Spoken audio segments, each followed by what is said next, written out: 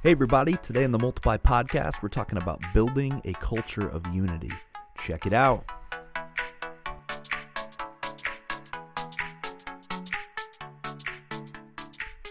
Hey everybody, welcome back or welcome to the Multiply Podcast. My name is Jared. My name is David.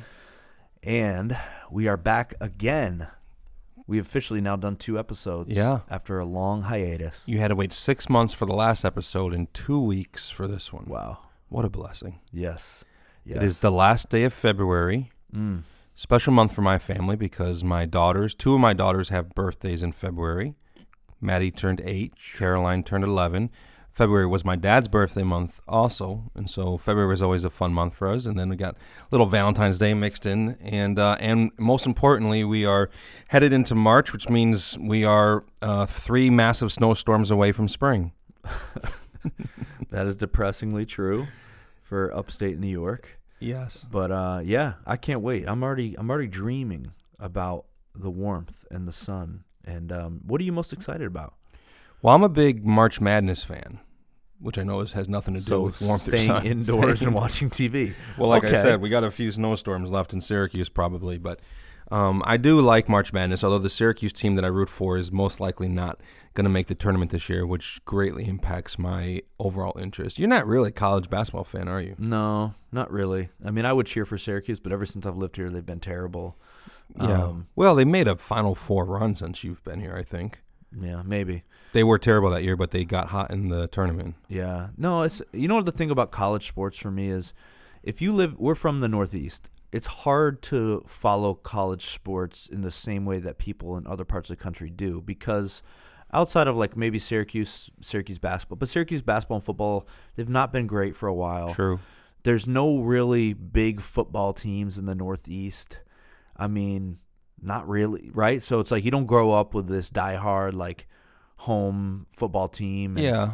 I mean, I guess I don't know if Ohio State would be considered the Northeast, but no, that's not Northeast. I mean, clearly the South is the home to the best football teams in some of the Midwest and Texas. But yeah, I prefer college basketball to the NBA, but I prefer the NFL to college football. Yeah, and it's just the way it's always been. But also, we're big lacrosse fans now because my youngest daughter's part of the Syracuse women's lacrosse team, and they're great. They're like number 3 in the nation right now. They're fun to watch, and so I'm excited about watching those seasons develop. And in terms of getting outside, I like spring. I prefer fall to spring because I always feel like spring is just kind of wet and it's raining all the time. But just excited to be able to see the ground again, see the grass, get out back, do things, walk around the neighborhood, see our neighbors again. You know, the winter, everybody just hibernates around here. You and I going for some shirtless jogs. I'm excited about that. Maybe in 2023.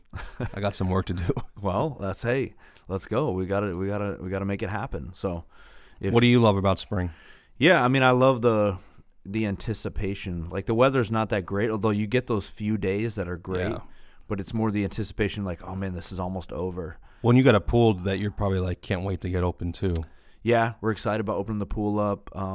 We have we got a puppy somewhat recently. He's now 6 months old, and winter's really hard for like exercise and walks and stuff like so for all of us. Yeah, exactly. So it'll be nice to just be able to get out and just be outdoors and get some vitamin D. I just had an idea, a gym for dogs. Oh my goodness! Did the Lord just give me? Let's just not steal that. Anybody who's listening to this, that's our thing. Yeah, I've already copyrighted that. Yep. Or not copyrighted. What's the word? A gym for dogs. Yeah, I love it. Patent pending. Yeah. Yep. Well, last episode we talked about the one thing every team needs, and we talked about unity. And today's kind of a continuation of that. So, if you didn't listen to the last one, I definitely recommend you go back, check it out. We talked about 5 principles of unity. We looked at Philippians chapter 4, verses 2 and 3, where Paul is publicly addressing an issue of disagreement between 2 disciples and telling them that they need to get their act together and they need to work together.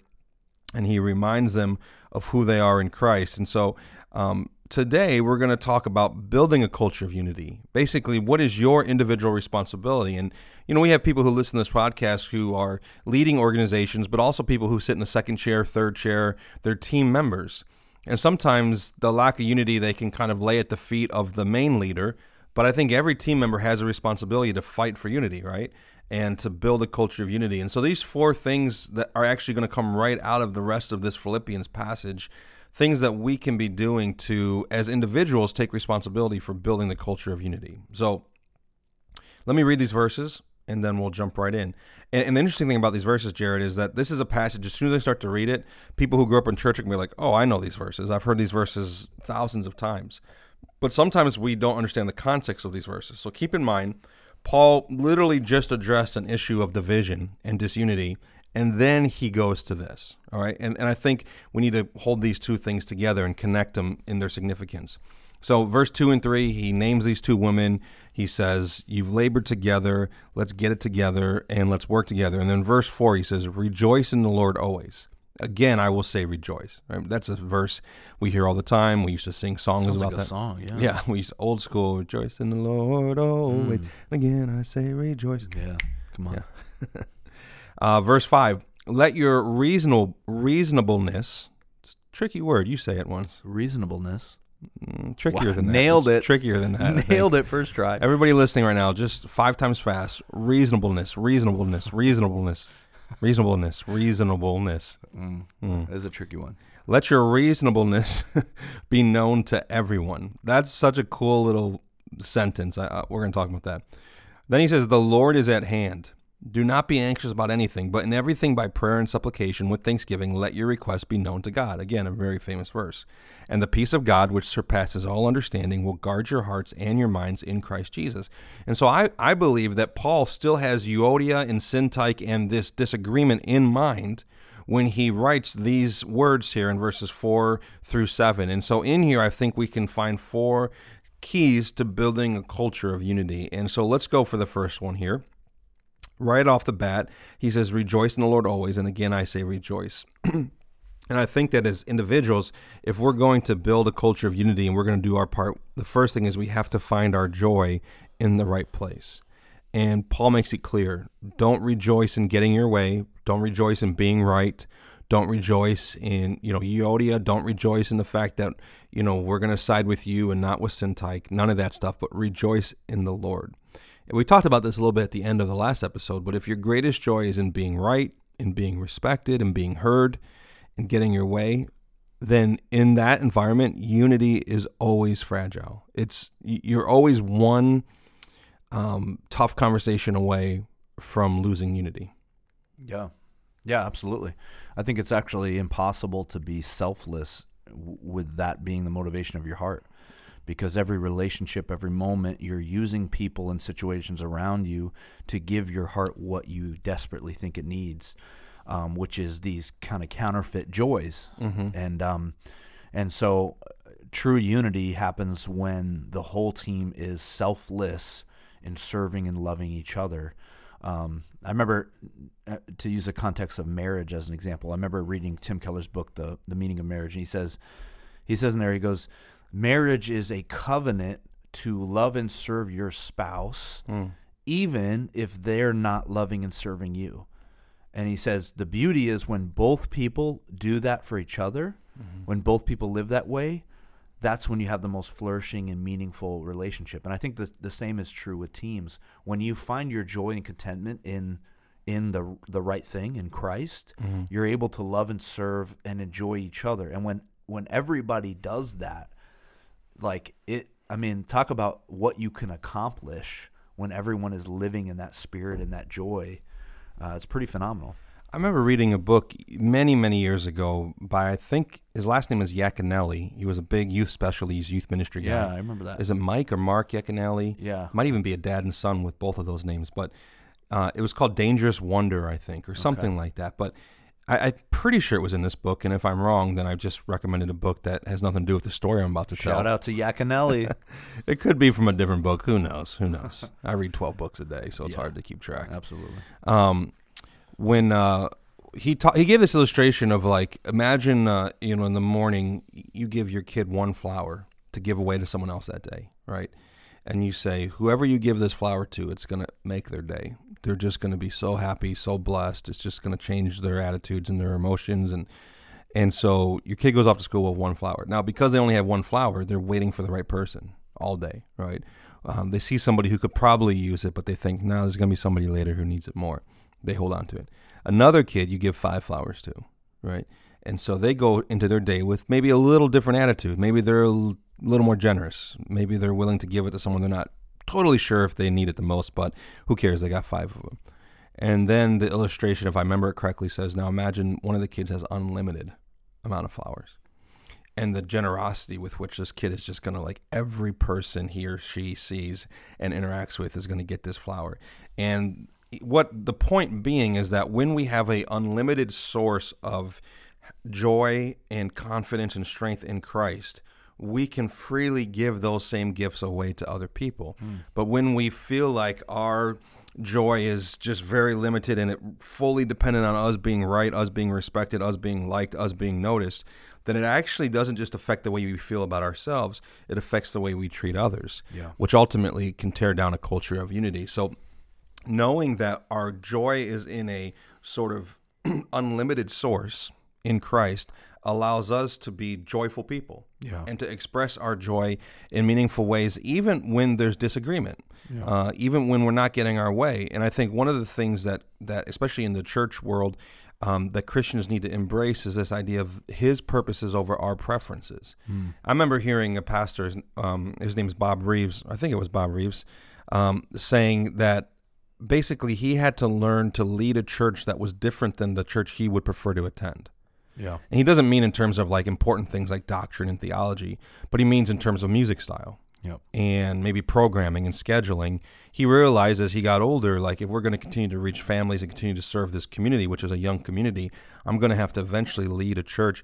And so he actually talks about sort of this upside down mentality in their church where the people who are considered the least are the leaders. The people whose preferences are considered the least, next least, are actually the members and the long-time people. But the people who they're really considering is like the community, the guests, the unsaved, who haven't come to their church, in terms of, bringing them in. So I think if we don't have our joy in Christ, we're never going to be able to be generous in that way with our lives. Yeah.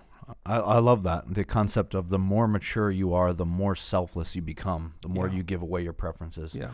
I also think one of the important things when we're talking about finding your joy in the right places, as it pertains to a team, is a recognition that not everybody will get this all the time. So when you're working in a team, you understand there's going to be people that come into this team from time to time and they're struggling with this. But when others are living this out, we're able to lift each other up and we're able to help each other. And so, again, to use the analogy of marriage, like, that's one of the beautiful things that a marriage is really functioning well, is when one spouse is kind of struggling to do the things that they're supposed to do, the other one is lifting them up. And sometimes there's this ebb and flow that happens where when you're down, I'll pick you up. When I'm down, you pick me up. That's the same thing with the team, but it ultimately requires people to live this thing out and find their joy in that. And so when you come in and you're in a pouty mood to record the podcast, I'm not getting angry at you. I have such joy that I'm lifting you up before I know it and you know it. Can't wait. You're dancing. You're dancing with joy. Can't wait to experience that. Wow. It'll happen. By the end of this podcast, trust me, you'll be dancing around this office. Finding your joy in the right place. Second thing to building a culture of unity is be reasonable. Now, this is that verse I was reading earlier, verse 5, let your reasonableness be known to everyone. And I can't think of many times in Scripture where that word is used or even this idea is communicated. But when I think of the word reasonable, I don't know that I would have thought of it previously as a spiritual issue. I would have thought, well, reasonable people are that way because that's their personality, because that's how they're wired, because they're grown and matured and whatnot. But Paul is actually connecting it. He drops his statement right in the midst of, like, rejoice in the Lord is at hand, be person of prayer, experience the peace of God in the midst of it. And he's still thinking, I think, of these two ladies and this issue that they're trying to sort through. Be reasonable. What do you think of when you hear the word reasonable and how it contributes to a culture of unity? Well, my first thought is Paul must have been aware of social media when he wrote this. Because is there any better case study for the lack of reasonableness in human interaction, right? Is the way people treat each other. But all joking aside, I do think where our culture is today, it has heightened the ability to be unreasonable, because when we're distant from each other via text, email, phone, social media, when we're not face-to-face in relationship, it allows us to be, it's way easier to be unreasonable to each other. Yeah, oh yeah. Versus, like, what kind of things would you say to somebody on Twitter that you would never say to them face-to-face, right? There's an element of that exists that didn't exist in Paul's time. Yeah. Other than maybe writing a letter, right? Well, 100%. And I think the people who are big mouths online, if they're in the room with the person, they, like you're saying, they would never say some of the things, and certainly not in the way in which they're saying it. And some of it is not the immediate risk of response, right? In fact, there's been some concern on the part of sociologists as far as how this social media sort of behind a screen communication is affecting our empathy. Yeah. That there's something formative, like when you and I were kids, if we were mean to a kid, we had to be mean to their face. And I know that was a big part of your childhood, being mean to other kids. And actually, you're joking, but I kind of was a bully. Yeah. And you would, when you're bullying someone, hurt people, Dave. You ever heard of that? I have heard of that. Yeah. So I was just a hurting young lad. Well, we don't have time for this conversation now. All right, let's go back to your point. When a bully would say something mean or rude or hurt, whether or not it affected them in the moment, they could see the physical impact of their words. Right. The wince, the way in which the kid shrunk back or kind of quieted down, and there's something about seeing that actually develops empathy, even if in the moment it doesn't make you change your behavior. Yeah. Well, that's gone now. Yeah. Right. And so there's a lot of concern about this the younger generation and their ability to empathize with people based on the words that they're saying. And so this idea of being reasonable, sensible, fair, level-headed. There's one scripture verse. It's not coming to mind right now where exactly it's found. Where I don't know if it's Paul. I'm going to try and Google it really quick. But he basically says leaders keep their heads about themselves. Yeah. When everyone, that whole idea of like when everyone else is losing their heads, leaders kind of stay centered and focused and don't get pulled into drama. And I'll tell you what, I mean, one of the things I look for in leaders is this sort of, they're repellent towards unnecessary drama. Some people are attractive or attractors to unnecessary drama. It always finds them. And I think it's something about them most of the time. But then there are some who there's some leaders where that's where drama goes to die. Like people come with their drama and then it just dies because they're not going to buy into it. That's something so annoying about you. What? I always try to get some good drama going with you. You never just dies. You never bite it. I just kill it because I just walk away and don't listen. Yeah. But I think the idea of like if you're going to have a culture of unity, you need to, as an individual. Now remember, today we're talking about what's my individual responsibility towards this. You've got to work hard towards being a reasonable person. And part of being a reasonable person, I think, is being willing to hear other perspectives, listening not just to respond, but listening to understand. Yep.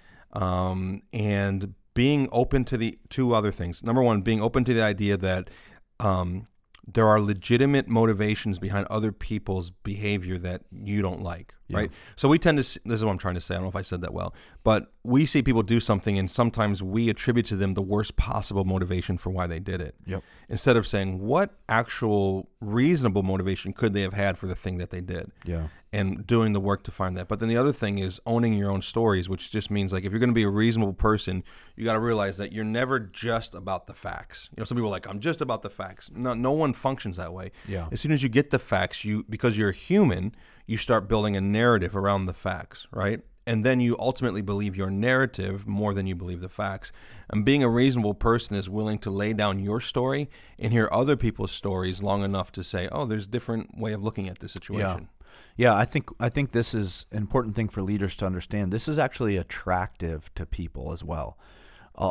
Given what we said at the beginning about social media, and the truth is that the majority of people that are kind of trolls out there, those are fringe people. I think the majority of people are attracted to a leader who is reasonable.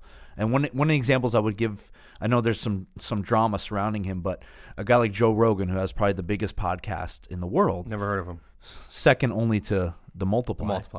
But one of the things that I think the reason he's so popular, and I do enjoy listening to a lot of his stuff, is he kind of, this is who he is. He's kind of a reasonable guy where he's not usually in one camp or the other. It's like he's not a Republican, he's not a Democrat, but he just sits down with people and has conversations and desires to learn, and you kind of listen to him. You're like, I don't really even know what he believes or thinks about this issue, but I do know he's reasonable. He's a reasonable person, and so, and I think that's attractive to people because there's a safety there where people can go, okay, I can trust myself with this leader or this person. I can trust myself to be a part of this team because even if I maybe am a little different, even if I feel differently, even if I'm having a rough day, like there's a culture of what would you say? Reasonability? That's not a word. Reasonablenessity. Oh, that's definitely a word. Reasonable. There's a culture of reasonablenessity. Yeah. That exists. I would love to live in the municipality of reasonability. I think I just said it wrong. That's a beautiful place. I've not listened to Joe Rogan because I'm a Christian, right. But that's a joke. Well, I listen to him to learn about what the non-Christians. Oh, good. Like. Good. You're such a missionary, such a cultural that's how I live my life. Architect. Yeah.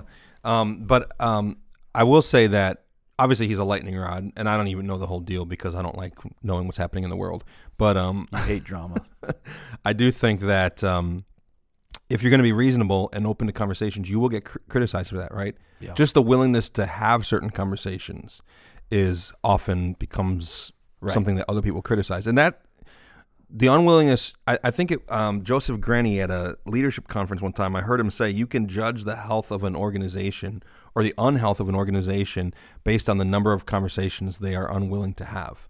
And so I think being reasonable is also saying we're willing to have conversations, hard conversations for the sake of health. Right. Some people aren't comfortable with the actual existence of conversations, but if we're going to have a culture of unity, you got to have those conversations. Otherwise, there may be all sorts of under the surface things that people disagree about that no one's willing to talk about because no one's reasonable. Yeah, I love that. All right. Third thing, we got 4, so we're halfway through, or maybe a little more. Third thing to building a culture of unity. Right in the middle of all of this, Paul says, the Lord is at hand, which simply means the Lord is coming. The Christians believe that Jesus is going to return someday, and he's going to make all things new, and with him is going to come a new heavens and a new earth, and all the things that make this world broken and what it is will no longer exist. So what Paul is doing here, I think, in this little phrase is he's giving the church in Philippi the gift of perspective. So he's saying, be reasonable and let your reasonableness be known to everyone. Then in the next breath, the Lord is at hand. And I was kind of, when I was studying this passage, I'm like, what is the connection between those two things? Like the fact that we would be reasonable here and now on earth in the present, how does the future help us with that? And I think one of the thoughts I had, I want to hear your thoughts on this, is that I think someday we will look back, right, on the things that stole our joy and stole our unity, and we will be stunned at how little those things actually are from the perspective of eternity. Yeah. And so when Paul says the Lord is at hand, he's giving them, in fact, earlier in this passage, in verse 2, or verse 3, we read it in our last episode, when he's talking to these two women, he references them and says their names are in the book of life. He's like reminding them, like, you don't need your name in lights. You don't need your name to have a title because your names are in the book of life and the Lord is at hand. This is not all there is. You're fighting for things in some ways that ultimately you're going to look back and go, I can't believe we fought about that and for that with such intensity and to the detriment of the mission. And so the third principle here is to remind each other the Lord is coming. Yeah. Yeah, I the gift of perspective is such a powerful thing. My parents just celebrated a pretty significant wedding anniversary. They've been married a long time, and I remember talking to them somewhat recently about their relationship now after they've been together for so long. And you would think it's just simply a matter of they've become more like each other and they've worked out all the differences and all the issues over the years. But in reality, what they said is like, you just learn to not, like, the stuff that you fought about at one point doesn't matter anymore. You know what I mean? So it's not even that the person has, and of course they have changed, but it's not even that like all those things that you initially thought about are not still there. You just gain a perspective that who cares about that? And I think it's true if you look back on your life and the stuff that you at one time were so passionate about and you thought mattered so much, as you gain perspective. In parenting, we know this is true. Like the stuff that you get so angry about and frustrated about with your kids, the older you get, you go, why? I can't believe I let myself get so bent out of shape over that. Like, the gift of perspective is such a powerful thing, and that's what you're laying out is the challenge is, and let me ask you this: how do we get perspective without just going through time and years? So how do I get the perspective of a married couple that's been married 50 years when I've only been married 10 years, right? Like, well, on one hand, I don't think there is probably a shortcut to experience and wisdom and perspective in terms of looking back. However, I think you kind of answered your own question in what you were saying, is that the conversations that you had with your mom and dad, right? So listening to people and surrounding yourself with people who are where you want to be, and actually believing that the things that God has revealed to them about life is true for you too, even if you don't see the same value of it because you don't have their perspective. So I think it's, on one hand, you can't just get the years, right? You got to live them. Right. But on the other hand, you can benefit from the wisdom of others and being willing to listen to those who have gone before. I think so much of this too, in terms of reminding each other that the Lord is coming, is this idea that the hope that we have then should be reflected in our lives now. We shouldn't have to wait until then to begin to experience the hope that is there. We should begin to experience it in an increasing way in our lives now. Right. If it will be that way someday, where we will be together with the Lord in perfect unity, then it should and can be that way in some ways now. And actually, on the Gospel-Centered Discipleship website, Brianna Lambert wrote an amazing article recently. I want to just read. We don't usually read a lot on this podcast, but I just want to read to you these 2 paragraphs and that I think applies perfectly to this idea of gaining unity from reminding each other that the Lord is coming. And she says this.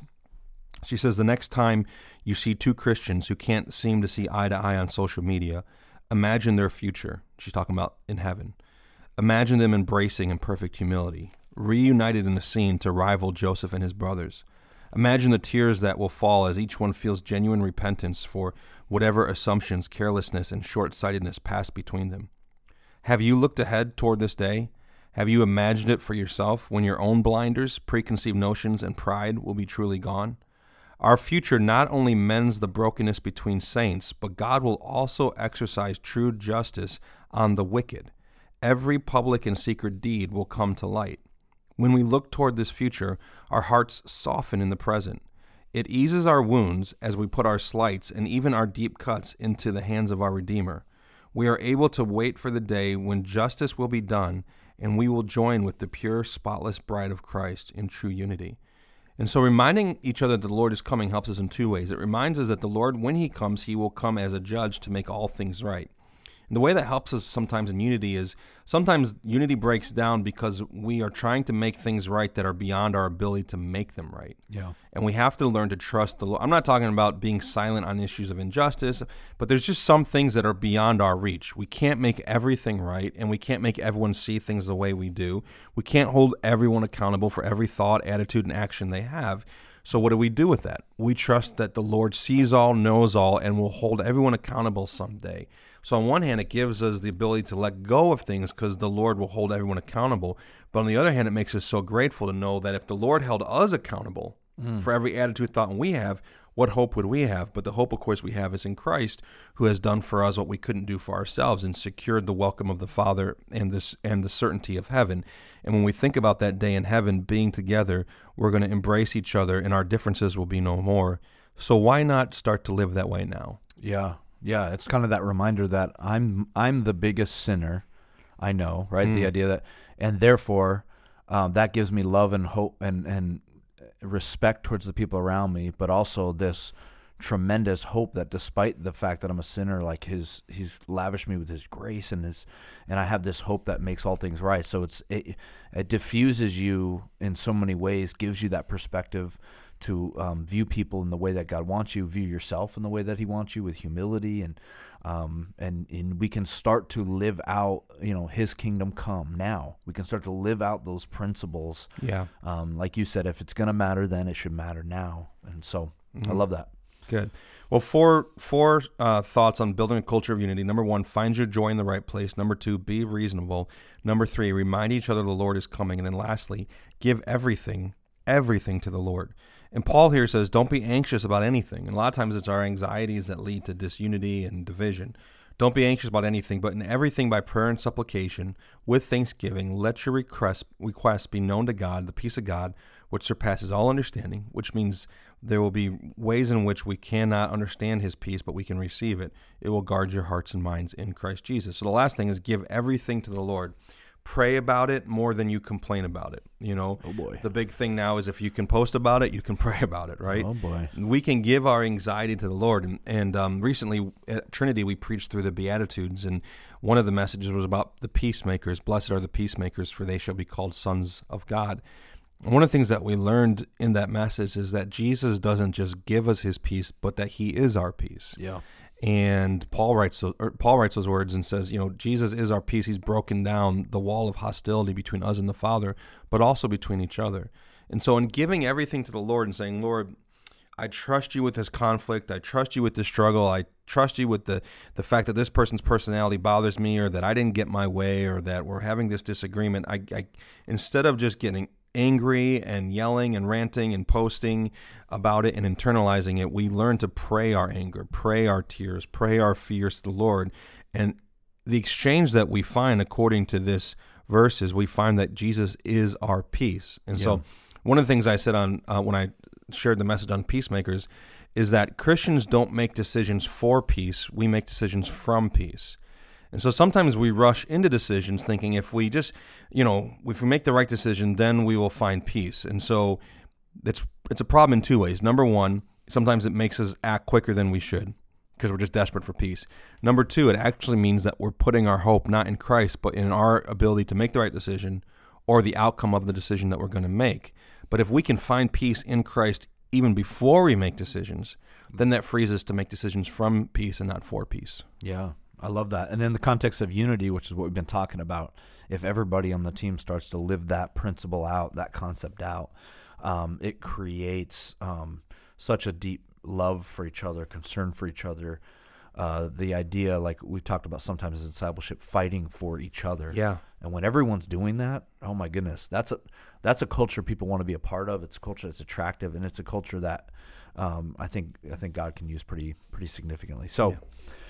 Hey, those are your 4 guys. Find your joy in the right place. Be reasonable. Remind each other the Lord is coming. Give everything to the Lord.